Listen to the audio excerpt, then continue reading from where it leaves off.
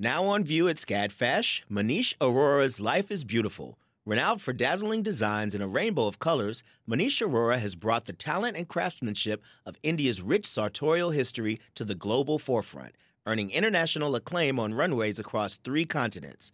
Designing in India since the 1990s, Aurora's glittering garments celebrate extravagant expressions of self through varied materials, techniques, and silhouettes in a triumphant union of Western and Eastern aesthetics adapted to today's multicultural society with a touch of humor. Find out more at scadfash.org.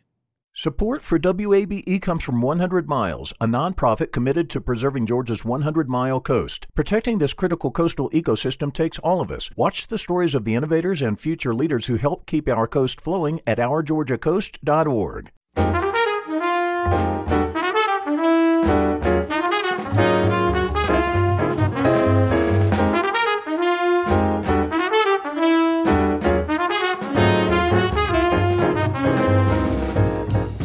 From WABE in Atlanta, this is City Lights. I'm Lois Reitzes. Thank you for listening. The intersection of art and technology is on view in an exhibition at Reeves House Visual Arts Center in Woodstock. San Francisco artist Jim Campbell is known for his LED light works and a pivotal figure in the use of computer technology as an artistic medium. He joins us with the director and curator Nicole Lample to discuss the exhibition Coded Realities. And we'll hear more about art and technology when City Light senior producer Kim Drobe sits down with WABE tech reporter Emil Moffitt to discuss art and NFTs. What's an NFT? Stay with us to learn about this trend later in the hour. First, in Horizon Theater's production of The Light, an unexpected marriage proposal goes awry. Rashad and Genesis should be celebrating this new chapter in their lives, but things begin to unravel when the truth is revealed. Marguerite Hanna is Horizon's associate artistic producer and directs this play. She joins me now via Zoom, along with actor Cynthia D. Barker, who portrays Genesis. Welcome to City Lights. Thank you for having us. Thank you for having us. Marguerite, would you give us an overview of the play? It is a real-time ride. Frequently, we go to theater that one scene is one day, then we transition to the past, we transition to the future. This is real time. The door opens, Genesis arrives home from work, and when the show ends, we have sat with this couple for the next maybe hour and 15 minutes of their life. So there is this urgency and realness that we don't often get to see in theater. I think that is, amongst all the other exciting things about the show, one of the things that is a real surprise. It makes audiences lean in because when you see real time, you also are able to see your own life, how things happen in your own life. Cynthia, you portray Genesis, the elementary school teacher who is dating actor Enoch King's character of Rashad. How did you work with Enoch off stage in order to portray this loving but complicated relationship with him on stage? Enoch is my best friend. We have been friends for 14 years. And if I'm honest, I feel like the past 14 years of our friendship, of growing and getting to know each other, has just built the intimacy and the trust that is needed to play Rashad and Genesis. So when we got to the play, we already knew each other really, really well. You know, there was already a deep comfort level. And then not just as friends, but we've worked together several times, played opposite each other. His character is often in love with my character and my character shuns him. This is the first time where I actually reciprocate our love on stage. Oh, finally requited love of your characters. Yeah, but so some of the things that you see in the people who know us, that chemistry is not just because of two good actors. That chemistry is 14 years of friendship. Interesting. Now, your character, Genesis, faces issues of racial discrimination and gender bias, and she tries to relay this unique plight of being Black and female to her boyfriend, Rashad. How do you relate to this character's hardships? Oh, Lois. Oh, man. So, as you know, in 2020, even before COVID started to shut things down, the Atlanta theater community had a dinner to discuss the racial disparities that were taking place in our community. And that idea came from me doing Decatur dinners, and I called Lee. And so those were hard conversations, right? Talking about race. And then we had the town hall later in that summer and allowing artists of color to address the artistic leadership at white-led institutions. Those were hard conversations because we love these people and we love each other, but we had to tell each other the truth. But what I have found is the hardest conversation for me to have. So when I'm standing with Black men and we are discussing race, I have my ally standing by my side and we are against the same thing, speaking out against the same thing. But then when I turn to my brother, who was my ally, and tell him how I feel about being a woman, those conversations present more challenges. I am being very careful with this because that's how sensitive it makes me. I have had really, really hard, sometimes arguments with people that are still my dear friends. And I love that we have to work really hard at listening because like Genesis says, there is a privilege to being a man that, oh, forgive me, brothers, when y'all hear this, that I find that Black men don't often see that they have a privilege because of how they are victimized in society by other factors, which is true. But as Genesis said, it does not mean that you don't have privilege in relation to Black women. There's that power dynamic. It's so complex and so layered. This play was inspired by the sexual assault allegations against Nate Parker. For those who may not be familiar with that controversy, would you tell the backstory?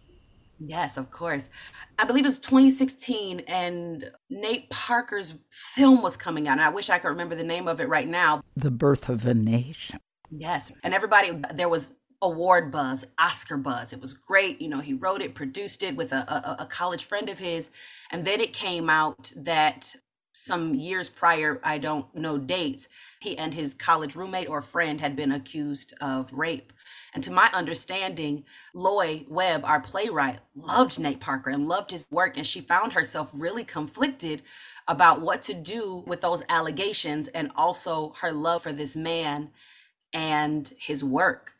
And I think we all find ourselves in those situations where we know people from their work and the things that they do in the world and the things that they do for the community.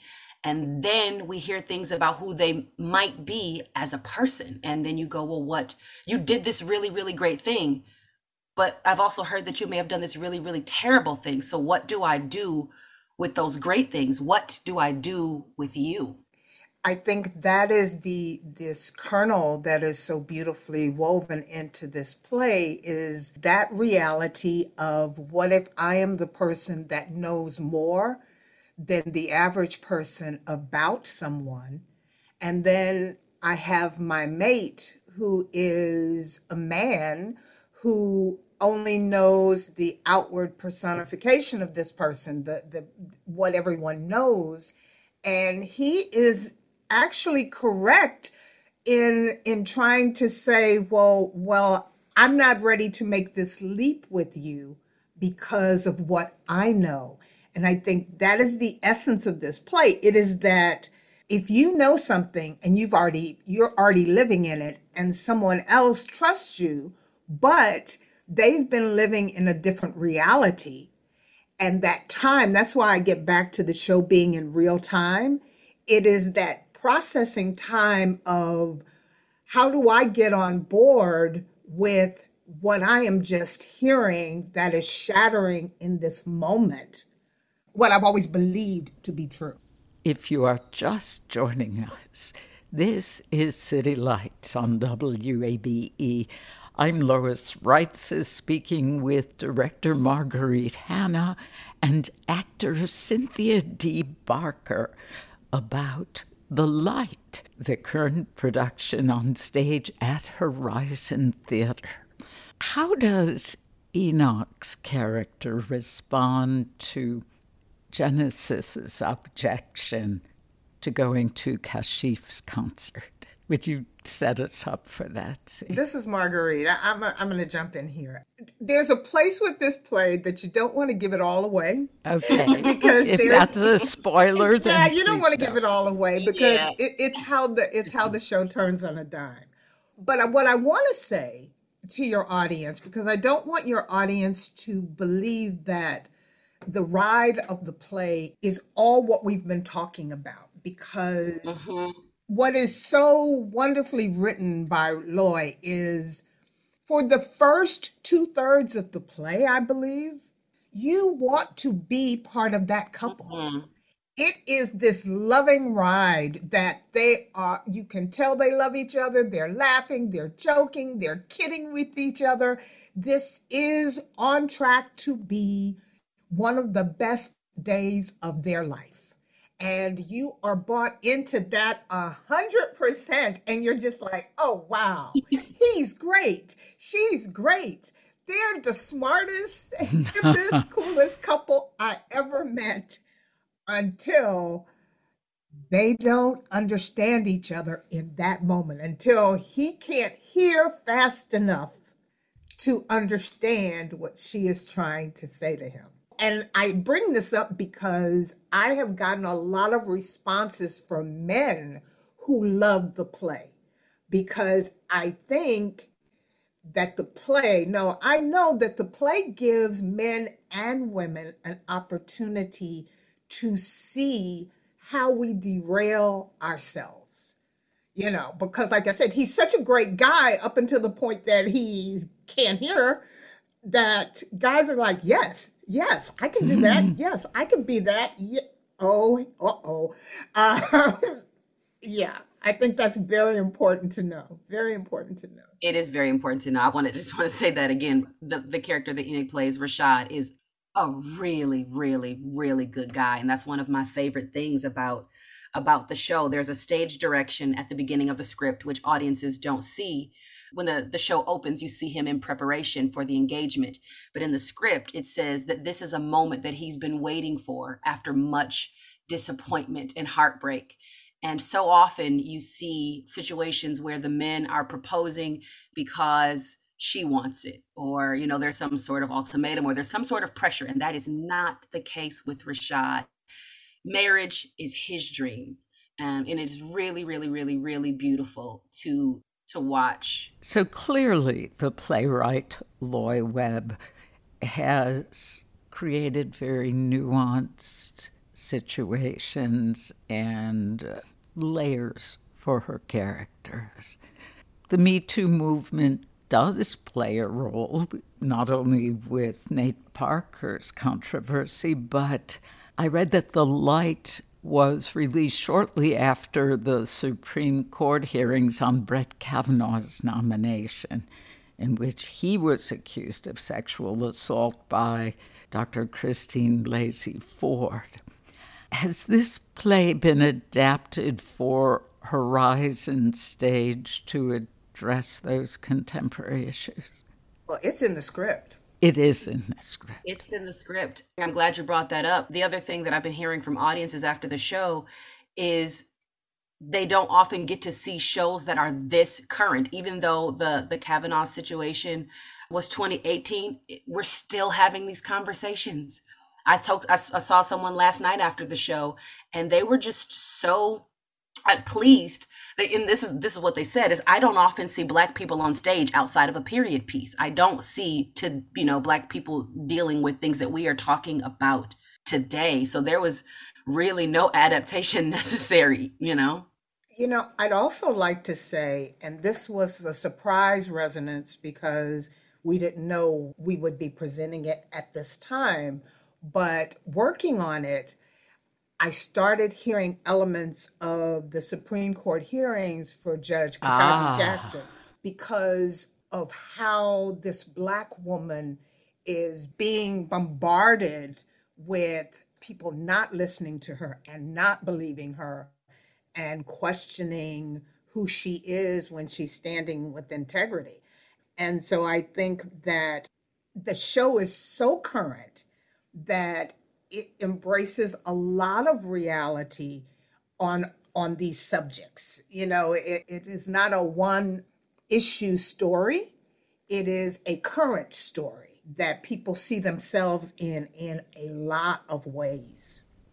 And I know April is Sexual Assault Awareness Month. So do you think this show is also serving as a platform for bringing greater awareness to a horrific issue?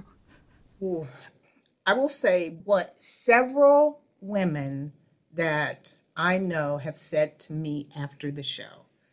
I'm a little older than Cynthia, and these are dear friends of mine, been knowing them for years, and they will just whisper in my ear, "Ooh, that's my story too." Mm-hmm. And then they just can't, because what the show also shows is a woman who has continued to live her life. It is not the story of someone who's playing the victim. It is the story of someone who has collided with her past on an unexpected day. So, like I said, they're whispering, "Thank you, that I've been there." And then they keep on going because basically it's like, I'm a survivor. I live. I am successful like Genesis. But that's the backstory that I've walked with most of my life. So I think that in a different way than what we may usually expect of a Me Too story, this is a look into the survivors and who they are story. In an interview about The Light, the playwright Loya Webb said, "I write to point toward hope. I want my work to be a neon sign in the darkness, this way out, this way to hope." How does she accomplish that in this play? I think Loy takes us, as Marguerite said, on this real-time journey where you watch these two people who appear to really know themselves, to know each other, to be making plans for their future, and then it gets derailed. But what you also see is two people who are listening in love and who, through really, really, really challenging conversations that are both disturbing to them and to the foundation of their relationship, but that they are still open to having this conversation. And I think that is something that we can all benefit from. For the last couple years, we have had a global pandemic and racial reckonings. And even now, with what happened at the Oscars recently, there are just so many different opinions out there and thoughts about how we should be and how we should do things and how we should talk and when you should do it.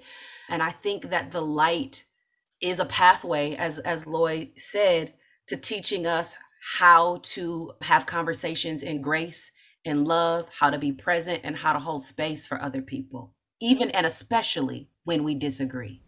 Marguerite Hanna, associate artistic producer of Horizon Theater and director of The Light, with actor Cynthia D. Barker. The play runs through April 17th at Horizon Theater in Little Five Points. In a moment, we'll hear how Reeves House Visual Arts Center is highlighting art and technology with their exhibition Coded Realities. Amplifying Atlanta, this is WABE.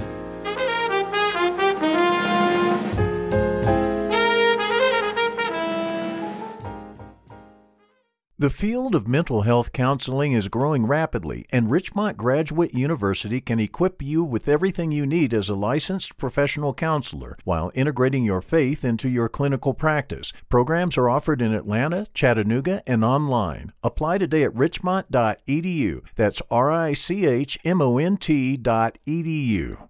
You love free, and at Ameris Bank, so do we. That's why we're proud to offer worry-free, hassle-free Ameris Bank free checking. Manage your money your way with convenient access to digital, mobile, and telephone banking, all with no monthly service fee or minimum balance requirements. At Ameris Bank, we're with you. For more information or to open an account, visit our local bankers in person or online at amerisbank.com/free checking. Other fees such as overdraft fees may apply. Ameris Bank, member FDIC, equal housing lender. This is City Lights on WABE. I'm Lois Reitzes. Thank you for listening. Technology is such a vital part of our lives. It's difficult to believe that the World Wide Web became widely available, publicly available just 29 years ago. A new exhibition at the Reeves House, Coded Realities, Art and Technology, examines how the machines we create serve as mirrors that magnify our desires and amplify our perceptions. The show features established and emerging artists who use technology to create installations and artwork. And joining me now via Zoom to talk more about the exhibition are Nicole Lample, Director-Curator at Reeves House Visual Arts Center, and the prominent multidisciplinary artist Jim Campbell. Welcome to City Lights. Thank you so much, Lois. It's a pleasure to be here. Happy to be here. Nicole, how has technology been changing and influencing the art world? Well, I think it's been slowly being incorporated into artwork for a long time. I mean, I know Jim and Alan Rath have been working with technology probably since the 80s. So I think the way it's been changing the art world is, I think, in terms of what mediums people are using. They're able to really expand their repertoire and not just use, paint and canvas. They're using LED lights or augmented reality or, robotics. You can kind of go in all different directions with it. But I think it's definitely changed the way we view art, as well as the way that artists approach their work, using technology either as their medium or as their subject matter in certain instances as well. Jim, you have this pristine background, having studied math and engineering at MIT. What led you to create artwork from computer technology? That was really a 25-year process. I came out of MIT with a degree in engineering, and I moved to Silicon Valley. And I knew pretty quickly, actually, I knew while I was still in school that I was interested in balance in my life. And so over really a 30-year period, I went from being a full-time engineer to finally 30 years later, a full-time artist. It started out as about balance, and I actually enjoy both engineering and art. It kind of uses different parts of my brain. Ah, yes. You began with filmmaking. Why did you switch from filmmaking to engineering these electronic and LED sculptures? I started out interested in film and photography, and I kind of realized that it wasn't for me. I was more interested in building things as part of, my end product, as part of my artwork. And I realized that being a a nerd, that I didn't have the personality of a director in terms of filmmaking. And so I chose to combine my kind of background in images, being filmmaking and photography, with my engineering. And I started bringing those two things together in unique ways. Would you please describe your Women's March installation? Yes, I went to the Women's March in D.C., the big one, in January 2017 with my wife and daughter. And while they were marching, I was marching also, but I brought a camera. And I did a number of works with footage from that day that tried to kind of capture I would call it the positive energy. I'd been to, obviously, protests before that, and there was something unique about the Women's March and how positive and nonviolent it was. And the work in this exhibition is a small, abstract close-up of just people walking by. And one of the things that it does is you see pink hats go by, and that's one of the main cues to tell you what it is that you're looking at, because it's so abstract. Why did you want to create this film with low resolution? There's something about low resolution. By eliminating the details, in that work in particular, in the Women's March, you see people go by and you can tell what it is, again, because of the pink hats. And you don't need the faces of the people to know what's going on and the ambience of the environment. And so it's just a different way of looking at things in low resolution. You don't pay attention to details because you don't have them. Some of your well-known installations are the LED matrix works. One in particular was your Transmitted in Light installation at the San Francisco Museum of Modern Art. Would you explain one of your Transmitted in Light installations and explain its appearance and how it works?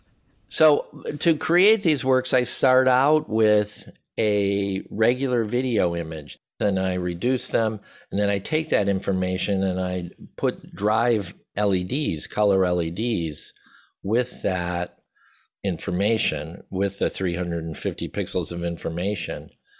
And I usually leave the sides open, so they have a screen in front of them, but I leave the sides open so that you can see the LEDs projecting onto the screens, which makes you aware of the process that you're looking at. I guess this would relate back to what you were saying about why you like low resolution and that faces are eliminated. It just reduces images to essentials. What happens when a work is successful and you're in front of it is the analytical part of your brain as you're looking at it kind of shuts off because you can't tell who the person is. There are no edges to look at. You can't even usually tell what gender they are. And so the information just kind of flows into you, bypassing the analytical parts of your brain. So I see that as more primal, kind of more instant, and as you call it, and kind of an essence. Jim, I think what this reminds me of is your version of Picasso boiling down form to just a few lines, or rendering figures in such an abstract way that they are no longer figures. Am I overthinking it? No, I think that they were experimenting also, I assume.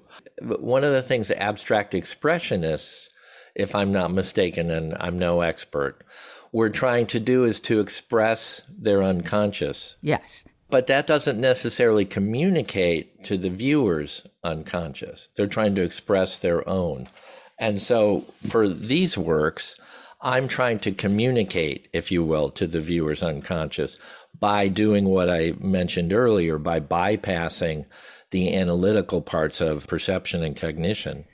Which is reality. You're blurring faces or making them absent. I'm blurring edges. I'm blurring everything. In some of the works, all you see is a moving figure. And one of the things that happens in these works that is interesting, again, I didn't know this ahead of time, is the only reason you're able to perceive them is because they're moving. The movement becomes very important in recognizing what the images are. If you are just tuning in, this is City Lights on WABE. I'm Lois Reitzes. My guests are the multidisciplinary artist Jim Campbell and Coded Reality's curator Nicole Lample. Alan Rath, his works are featured in this exhibition as well. Sadly, he passed away just 2 years ago. He was only 60. What was Alan Rath's contribution to kinetic sculpture creation? Alan did a number of things before other people. And the most important one, I think, that he did, and certainly most important for me, is when he started making work in the mid-'80s, most of video art at the time was kind of self-referential, and it was very political. It was about media. It was about TV. And even Nam June Paik, for instance, who is a very obviously well-known video artist for the time, was very interested in TV as part of culture and using video to respond to TV as part of culture. Whereas Alan kind of stripped all that off early on. And he said, I'm interested in sculpture and I'm interested in using video in my sculpture. So, for example, he would take his TV tubes out of the boxes that they were in. So there was no longer a reference to Sony or Samsung or any of the other manufacturers. It wasn't about that. It was about using these images and these CRTs as part of sculpture. So he kind of stepped away from video art as being a political comment. And I think that was really, for me, that was a really important. And that's one of the reasons, honestly, that when I saw his work, I said, wow, this is really taking it in a different direction. And that's why I followed. Rath's mechanical sculptures feature uncanny, lifelike characteristics.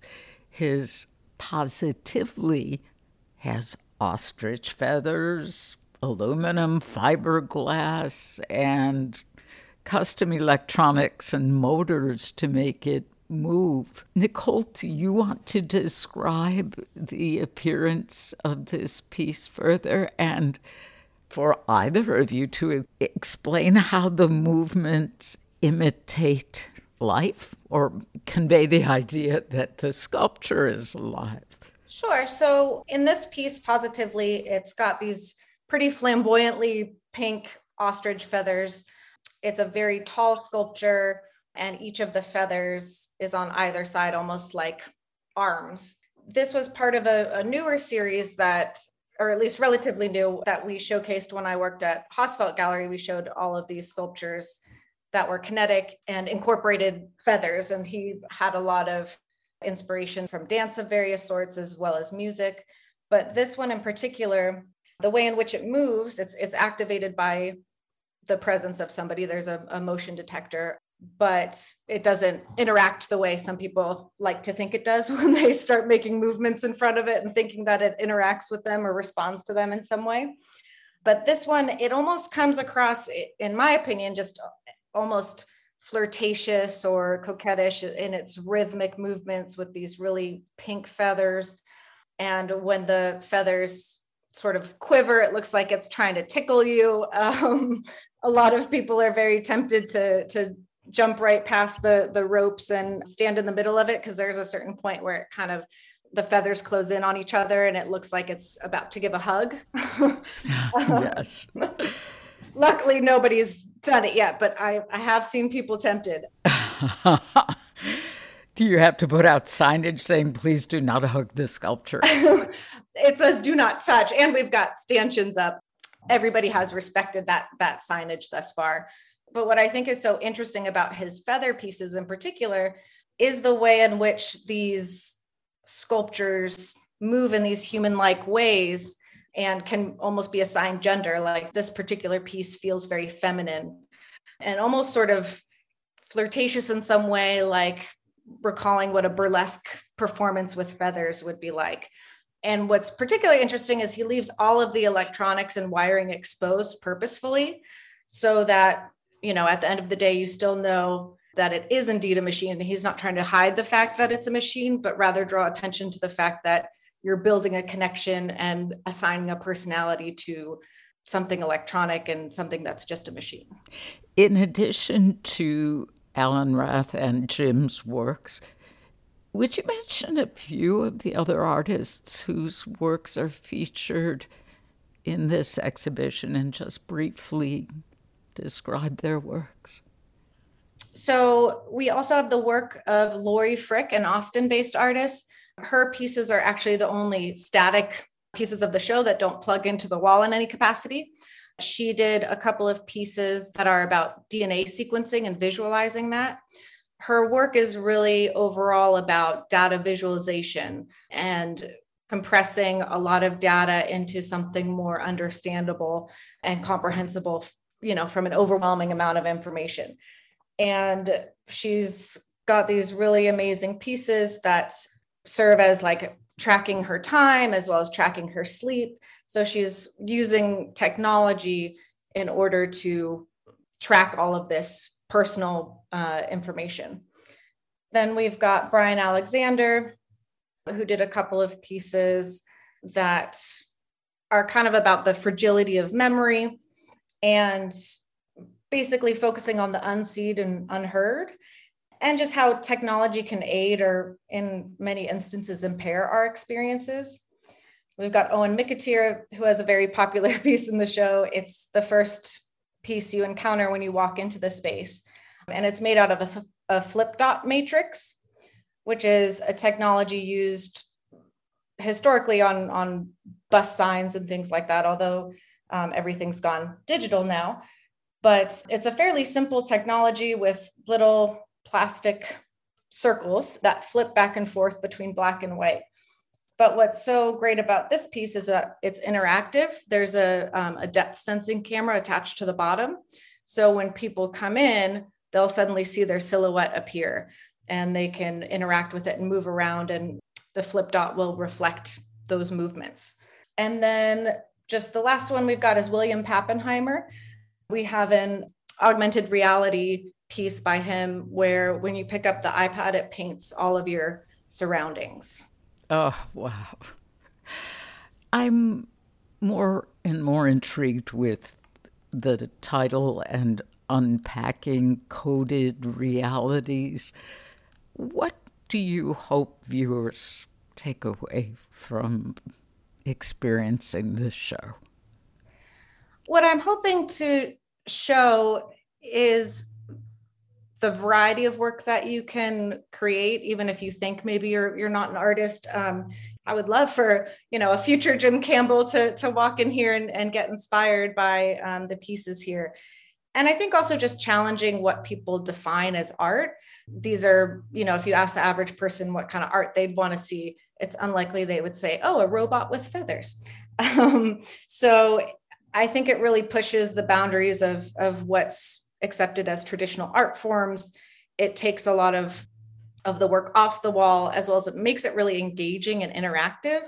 There was a story of one of our frequent visitors was coming with his kids, and he said, oh, we're going to go see some art. And the kids were like, oh, really? I hate art. That's so boring, as kids are wont to do. But as soon as they got there, they first saw the kinetic piece by Owen Mikatir, then they saw the feather piece, and they were just enamored and had completely changed their opinion by the end. So I think that, to me, is certainly a sign of success of this exhibit and what I'd like to see.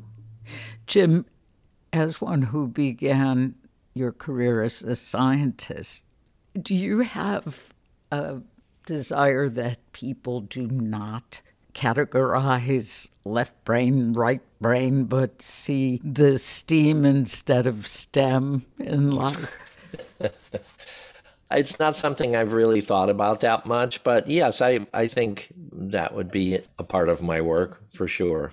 One of the things that happens with some of my work is it has a certain kind of electronic magic to it. If that's all it is, then for me, the work is a failure. So it needs to go beyond that, and people need to get something more from it other than its hidden electronics. And so it's the overall experience of bringing all those things together, I think, that makes a successful work. Multidisciplinary artist Jim Campbell with Nicole Lample, director, curator at Reeves House Visual Arts Center. Coded Realities, Art and Technology is on view at Reeves House Gallery in Woodstock through April 17th.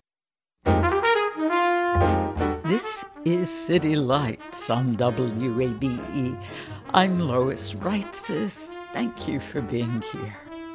WABE's business and technology reporter Emil Moffitt has taken on a new challenge as of late. He launched a podcast last month called TechCast, which aims to help listeners understand how technology relates to everyday lives. Recently, City Lights senior producer Kim Drobes and Emil were discussing the intersections of art and technology, and Emil shared that his latest TechCast episode is all about NFTs. What is an NFT? Well, Emil began his conversation with Kim by explaining just that. It stands for non-fungible token, and we've heard a lot of people describe this as a digital certificate of authenticity, if you will. A lot of the early adoption has actually been in the art world, be it visual arts or music. And when you think about those two things, they're kind of hard to commodify in the digital space because they can easily be replicated. If you remember back to the late 90s or early 2000s with music file sharing, and we see it with digital photographs that are easily copied and pasted and reposted sometimes on the web without permission or credit. And so this image or song is a tangible thing and something that you can see and hear. And artists are minting NFTs, that's the term for creating an NFT, and they're being sold through these online marketplaces, and that's where buyers can use cryptocurrencies to purchase these NFTs. But beyond just the buying and selling, there's actually some interesting technology behind them. Ben Konsinski is a professor at Emory's Goizueta School of Business, and he teaches about NFTs and cryptocurrency. With the use of blockchain technologies and immutable records that allow us to label something as unique in a recognizable fashion, I can take that artifact, that image, that piece of music that is eminently exchangeable and make it unique and identifiable, and therefore possibly more valuable. And that blockchain technology that allows that trail of ownership is something that cannot be duplicated, and that's relatively new technology. And so that's what you're really getting when you buy an NFT is this digital certificate that this is a proof of ownership, although we should note, Kim, that you're not actually owning the right to duplicate or license that image or song any further. Yeah, so it's just that one actual instance of it, right? Absolutely, absolutely. All right, so why do you think NFTs have become so big in the art world, and who exactly is using them? For that, we called up an Atlanta artist, Greg Mike, to get his take. My style, I would say, is kind of pop art, street art, contemporary art, a lot of bright colors, bold line work, draw a lot of inspiration from old school retro cartoons. So Greg Mike, a year ago at this time, was launching his first NFT collection, and he was kind of an early adopter. Yeah, it was crazy because like as soon as that drop happened, it was like the DMs and Instagram, Twitter, everything else just exploded with everyone like, hey, can I pick your brain? And yeah, it was a little overwhelming at the time, but I'm glad I could push that knowledge forward and help, onboard folks. I think it's important with what we're doing is to make sure that we can help other people understand it, because it is daunting, And so he thinks of NFTs as a way to commodify digital artwork. And he says that's important for artists of his generation, ones who grew up creating art on a computer instead of with a pen and paper or paint on canvas. All my work is created digitally first. So once that all clicked and I started realizing that the digital files that I'm actually creating are actually the originals. And my paintings that I'm painting, whether that's a mural or a painting in the studios, almost a replica. I mean, it's still an original in its own sense, but there is some value in the digital piece of it. I love that Greg Mike mentioned murals, since this is one area where we're hearing that NFTs could really come in handy for artists, because murals, they may last a few weeks or months or years, but eventually they're going to be painted over. Yeah, it could be very useful to have some sort of permanent element to mural artwork, because when you think about it, what is a mural? It's the actual paint on the wall, and after that's gone, what do you have left? And the possibilities with NFTs just seem so abundant. Another could be what's called the metaverse, this space that blends real life and augmented reality. And in fact, Greg Mike says this is how he approaches some of his artwork these days. The whole time I'm creating now, I'm thinking about how can this be more than just a still image on a wall, right? Or how can this painting come to life?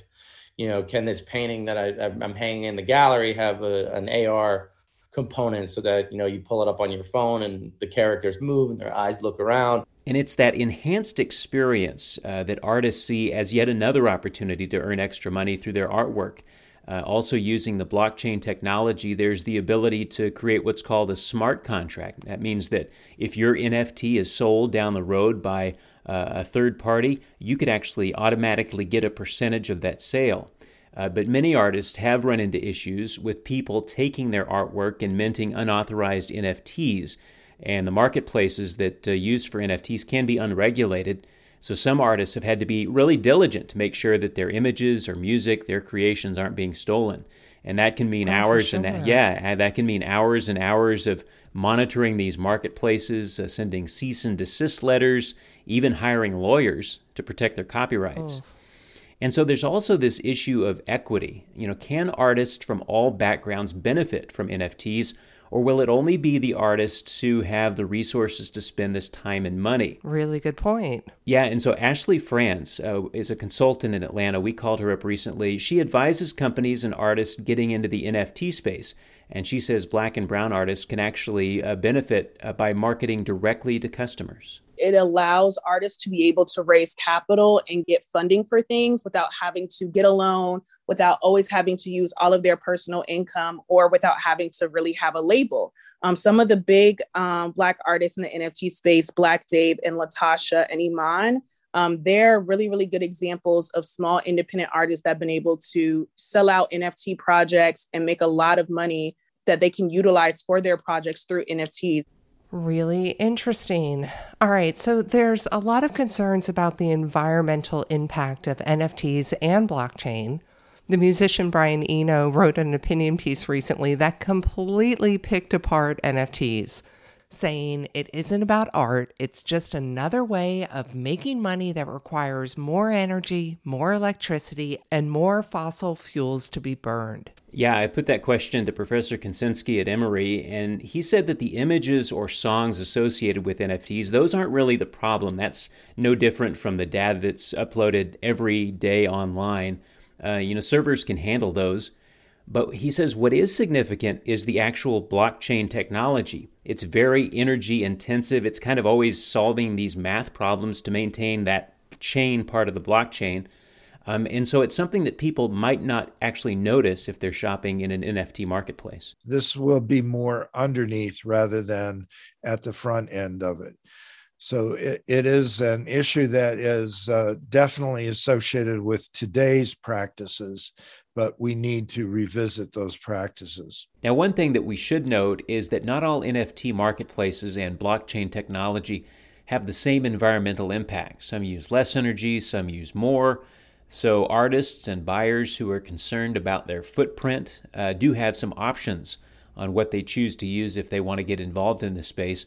There are actually some online carbon calculators that will let you see how much energy is used, and we'll link to that on the City Lights page at our website, wabe.org. All right, Emil, so what can you tell us about the future of NFTs? Well, Professor Konsinski says he thinks about NFTs kind of like what ride-sharing has done to our lives. We kind of take that for granted now. If you need a Lyft or an Uber, you take out your phone, you push one button, and suddenly a driver shows up. He knows where you are, and the driver can get there almost instantaneously because of technology. We could not do an Uber 20 years ago, but now we can, because the complexity that is needed for an Uber is ready for us. And that's what's happened. That's what's forming now. The infrastructure that will serve us to do new kinds of things and new kinds of actions and commerce and society. And some of those kind of possible future uses for this kind of blockchain technology could be maybe digital tickets to an event. Ashley France says one of the more creative uses she's seen for NFTs has been as kind of a membership card. So whether that be behind the scenes content, meetups, VIP, in-person events, etc. And then once you have utilized this membership, or maybe you move, you're able to sell it and somebody else will have access to it. This is just all such great information, but I got to tell you, it still seems like every day we're hearing stories about people paying outrageous amounts of money for NFTs. It's hard to believe that they're really this valuable. Yeah, and Professor Konsinski says you really have to think of this almost like investing in a startup. It's something that could down the road pay off handsomely one day, but it also could not. We've got to be careful that what we're investing in aligns with our timeline of relevance. That what is it's meaningful to you at this time, and will it be meaningful in the future? And so people have to take a long horizon, even in dealing with a short horizon transaction. And so he says it really depends on how the technology evolves. NFTs could prove to be a big deal in the art and music world, but they could also kind of fade away. But he does think that the technology behind them will likely be here to stay. Emil Moffitt, host of WABE's TechCast, speaking with City Lights senior producer Kim Drobes. Emil's latest episode does a deep dive into NFTs and can be found on our website, wabe.org. You've been listening to City Lights, our daily exploration of arts and culture. Tomorrow at 11 a.m., chamber pop duo Takenobu shared details on their upcoming Sounds Like ATL performance at City Winery. Plus, author Kim Fay tells us why her latest book, Love and Saffron, is a novel of friendship, food, and love. Then, some Atlanta roller derby history with skaters Gucci Mame and Switchblade Susie. City Lights senior producer is Kim Drobes. Summer Evans is our producer, and our engineer is Shelley Canavy. I'm your host, Lois Reitzes. You can follow me on Twitter at LoisReitzes. Thanks for listening to WABE Atlanta.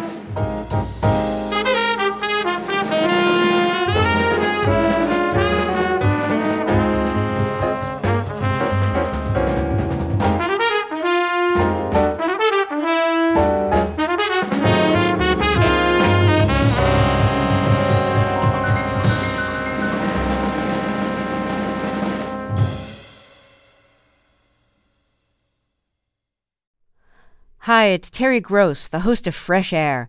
We bring you in-depth, long-form interviews with actors, directors, musicians, authors, journalists, and more. Listen to our Peabody Award-winning Fresh Air podcast from WHYY and NPR. Have you donated to WABE yet? I know you've heard us talking about why it's important, but it doesn't have to be this big decision. You can give at whatever amount fits your budget. It can be a spur-of-the-moment thing.